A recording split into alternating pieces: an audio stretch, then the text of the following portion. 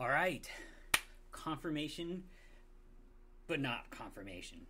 Confirmation, but you're at home and I'm here because of the coronavirus. What we're going to be doing here is every week we're going to do just a short video, and we're going to focus on, you remember that test where we kind of realized that we had some weaknesses? We're going to be looking at some of the places where we may have struggled a little bit, and kind of summarizing what it is we've taught you over the last couple of years as we move towards confirmation. So we're going to talk law and gospel today. The law and the gospel are the two great doctrines of the Bible. This is how we understand the scriptures, and this is why Lutherans read the Bible and come across an understanding that's different from the way that other different kinds of denominations do. And so when a Catholic reads the Bible and a Baptist reads the Bible and a Methodist read the Bible and the Lutherans read the Bible, it's the same Bible, but we keep coming to different conclusions. The law and gospel is why Lutherans stay Lutheran. Because when you confuse the law and the gospel, the Bible always just looks like a be good book, like a do these things and God will reward you with heaven book. And, well, that's the law, but it's not the gospel. See, the law is one thing and the gospel is another. Luther said that. The law is one thing. It demands. The gospel is another thing. It gives. The law is what you do for God and for your neighbor, and the gospel is what God does for you. The law is the 10 Commandments. The gospel is the creed. In your catechism, when you read the 10 Commandments, which you should have memorized, those things all demand. And with demands comes, well, the threat of punishment. The gospel, the creed, the second article, which you should also have memorized, it only gives. There's nothing in the creed that you do. It's all God doing stuff. The Father who creates, the Son who redeems, the Spirit who sanctifies. All of it is God's work for you. And so when we deal with the law and the gospel, the law shows us our sin. The gospel shows us our Savior.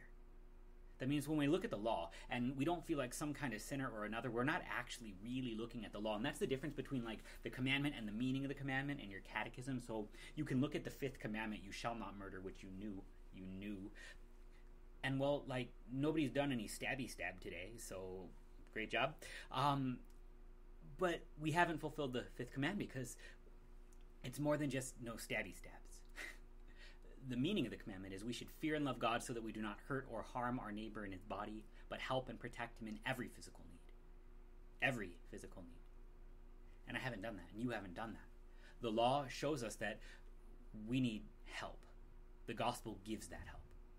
The law always accuses. It doesn't only accuse, but it always accuses. It makes you feel like a sinner because, well, when you look at yourself in the mirror and you realize I'm not Jesus, well, that's not great because, well, unless you fulfill the law, God says you go to hell.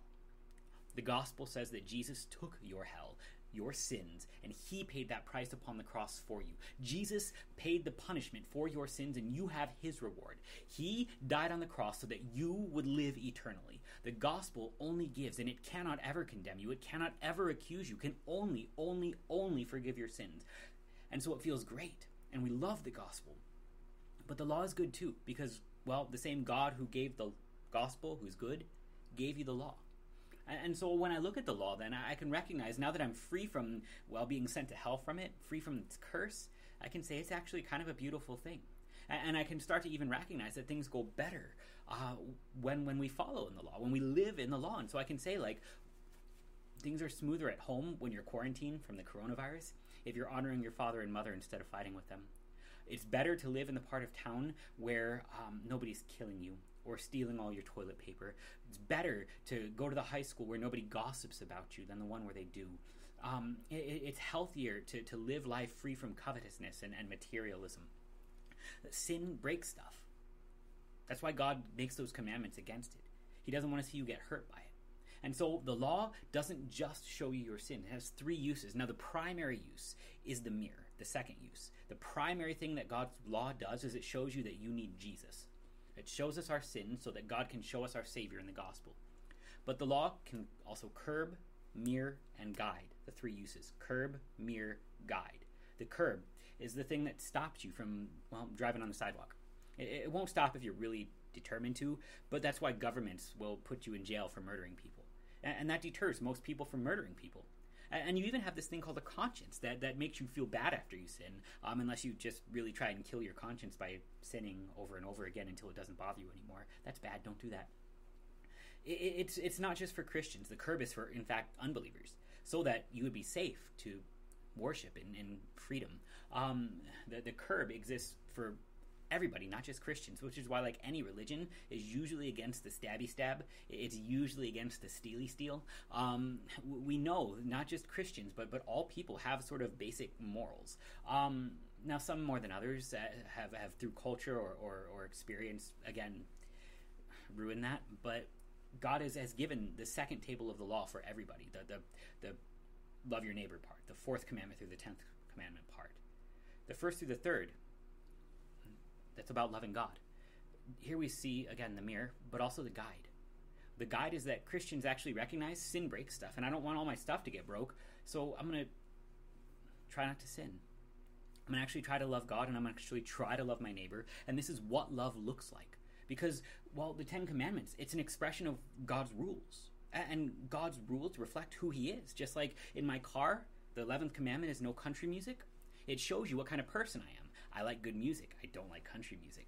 And in the same way, when God gives you these 10 commandments, they're a reflection of who he is. God is a God who actually wants to be your God. God is a God who actually wants you to have his name and use it the right way for your good. God is a God who actually wants to spend time with you. And so he says, set aside a day and remember the Sabbath day. God is a God who actually wants to give you good gifts in your parents, in your life, in one day your marriage, in the stuff that he's given you, in your reputation, in all of the things that God gives you. He wants you to have them. If you want to see the law being a good thing, though, don't look to yourself, because I don't fulfill the law. You don't fulfill the law. You're sinners. Look to Jesus. Jesus fulfills the law perfectly, and then I can see the law is good. It's just I'm not. But the gospel is for sinners. The gospel is for me. The gospel is only for sinners. The gospel is for you. If you're not a sinner, Jesus didn't die for you. But if you are a sinner, Jesus died for you. And this is the gospel. Not that you've earned it, not that you've bought it, not that you have to pay him back later, but simply this: God loves you so much that he died on the cross to take away all your sins. And so when we live, we are justified, we believe, we have faith in the gospel, in Jesus. We're not saved by being good. We're not saved by trying hard. We're not saved by doing anything. We're saved by receiving Jesus, the gospel. So take a look at the 10 Commandments, the law. Take a look at the creed, the gospel. See, both are good gifts from God, but recognize that you're saved by the gospel because you can't fulfill the law. If you have questions, email them in.